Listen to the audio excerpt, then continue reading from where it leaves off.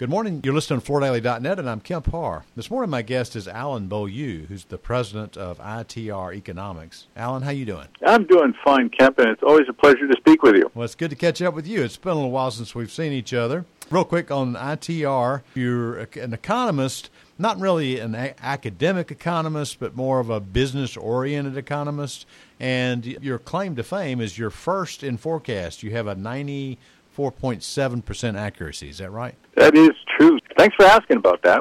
And so what we did have was that we had a V, didn't we? I mean, people were debating that about this time last year.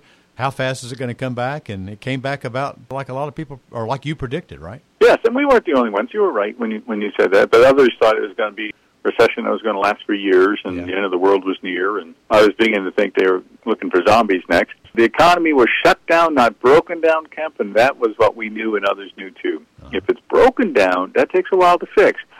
But when you shut down a building, even a very large building, you flick the switch, it may take a little bit for it to warm back up and the lights to pop on and the machinery to hum. But there's nothing broken. So that's what happened. Well, we are curious now if you'll give us an update. As you know, my audience is focused in the flooring business, which is a construction material. Two major sectors. The residential is 2/3 of it. Commercial is about 1/3 of it. So we're all enjoying right now this surge of energy in the housing market, in the remodel sector. Tell us how long you think that'll last. They must be enjoying it. Man, this has been fun to watch. And as an old flooring guy myself, my knees are sore just thinking about it. But the reality is the rate of rise, because it's been a blow-away rate of rise, right, in housing and in remodeling, the rate of rise can't help but slow down in 2022. Just the demand cannot maintain this pace. Yeah. Now, the members are still going to be selling more, and they're going to, the industry's at record highs, and 22 is going to be a nice positive number, but not to the super double digits that we're getting in 21. And there are already some hints of that in the leading indicators. For housing, in remodeling, same thing, decelerating rate of rise in 22, but record high units and record high dollars, just at a slower pace. Okay, so some people have said that as soon as we got vaccinated, we throw all our money back into cruise ships and airline tickets, and you're saying, no, this is probably going to last at least for another year or so, right? Yes, but not at this pace. Yeah. Let the dollar amounts go up. So on our rate of change basis, let's assume, I'm making up this number, growing by 15%, because housing can be growing by 15% in some areas and more or less in others, but let's say where you are, Kemp, it's growing at 15%. Right. Next year it's going to grow, but it's going to be more like 4 to 5%. So it's still up, but just at that milder rate of rise.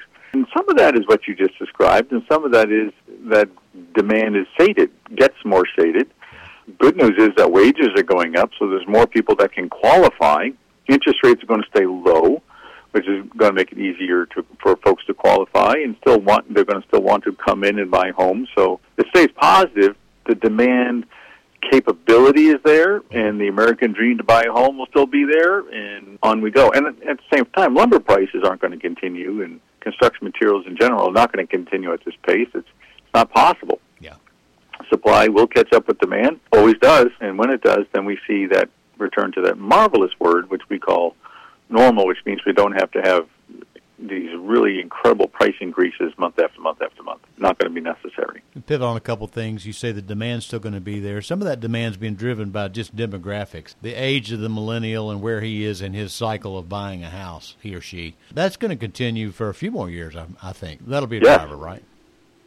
Yes, plus those millennials. They're an economic power to be reckoned with, and they're going to help power not just housing, but automobile sales and everything else that goes along with the economy. You talked about inflation, you talked about housing material costs. We're concerned, especially now that we've printed all this money with this third government stimulus. Tell us, what effect will that have on us?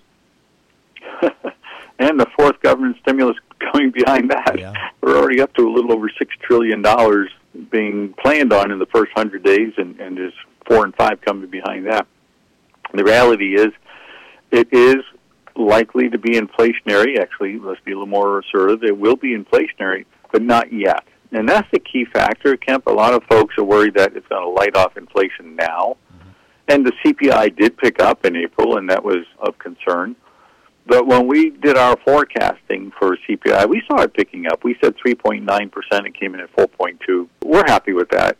But the reality is because of that supply-demand thing, the producer price indices are going to slow dramatically, which takes some of the pressure off. And because of the demand for housing and other goods are going to slow, not go down, but slow as we go forward, that takes some of that pressure off. And we think the CPI will be comfortable and the Fed will not have to raise interest rates through this year and probably through most, if not all, of 22. So the inflation comes. You're absolutely right. But it's going to come. Think of it starting in 23. Okay. Pretty mild. And Kemp, you and I know each other. We've been through this before. And then it picks up speed, and it picks up speed. Interest rates go up. Nobody's bothered. Picks up speed. Interest rates go up some more. Everybody gets on the train because you want to get ahead of it. And it's years before it becomes a problem where the Fed has to raise interest rates to the point where it actually causes a contraction.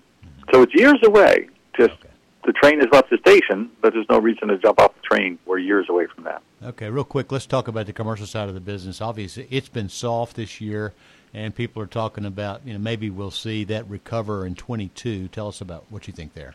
I agree. Whoever those people are, I agree with them.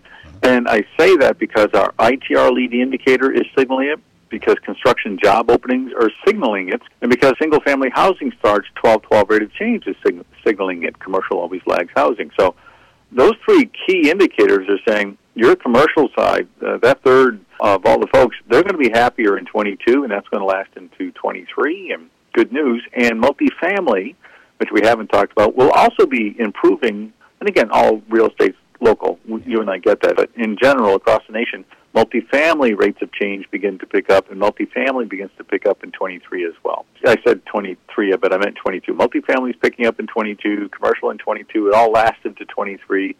So 2022, people in your industry, our industry here, they're just going to be hitting on all cylinders. It's going to be a good time. Okay, good. One last question about the current state. They've been predicting that GDP is going to be somewhere 5-6%. Do you think that's what's going to happen? Well, with their math, yeah, it may get there, but we use a deflated number. Okay. If you bake even a 2% rate of inflation into the numbers, you come up with a number that sounds much better than it actually is. Mm-hmm. And they also use a different methodology than we do. For instance, they take a very strong quarter and say, all right, if it continues at this pace, they're not really looking at anything other than if it straight lines from here. Mm-hmm. We don't do that. Yeah. So in our world, that's an unattainable number. It's not a real number. Yeah. It's just a quick straight line. Okay, we could hit that if everything goes perfectly. All right. Well, last thing, most people who've sat in your seminars know that you predict that there's going to be an Armageddon, a coming Great Depression. And you're going to actually give an update on that. Tease us a little bit with that, if you would. Sure. That's what the number one question we get, besides should I stay in the stock market, is has all this fiat currency, all this massive spending and deficit spending going to bring that timeline in? And the answer, I'll tell you right now, is no. Mm-hmm. So in July, my brother Brian and I were doing a webinar. You can go to our website, itreconomics.com, and see what we're going to be offering. But it's going to be about what's going to happen to interest rates for the rest of the decade, global landscape, what's going to happen with inflation, which we started talking about today, right, and where's the wealth creation potential for the next 8 years, and then how do you make money in the Great Depression? Those are all the things that we'll be talking about in July. And you're still predicting that the last time I sat in one of your sessions was last fall, and you're predicting that around 30, after some roaring 20s, we're going to have a reckoning time, correct? Correct.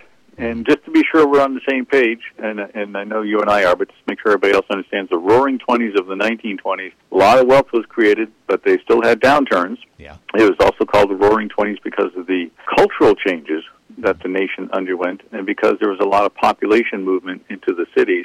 This time it seems to be going the other way around. Okay. Some population movement out of the cities.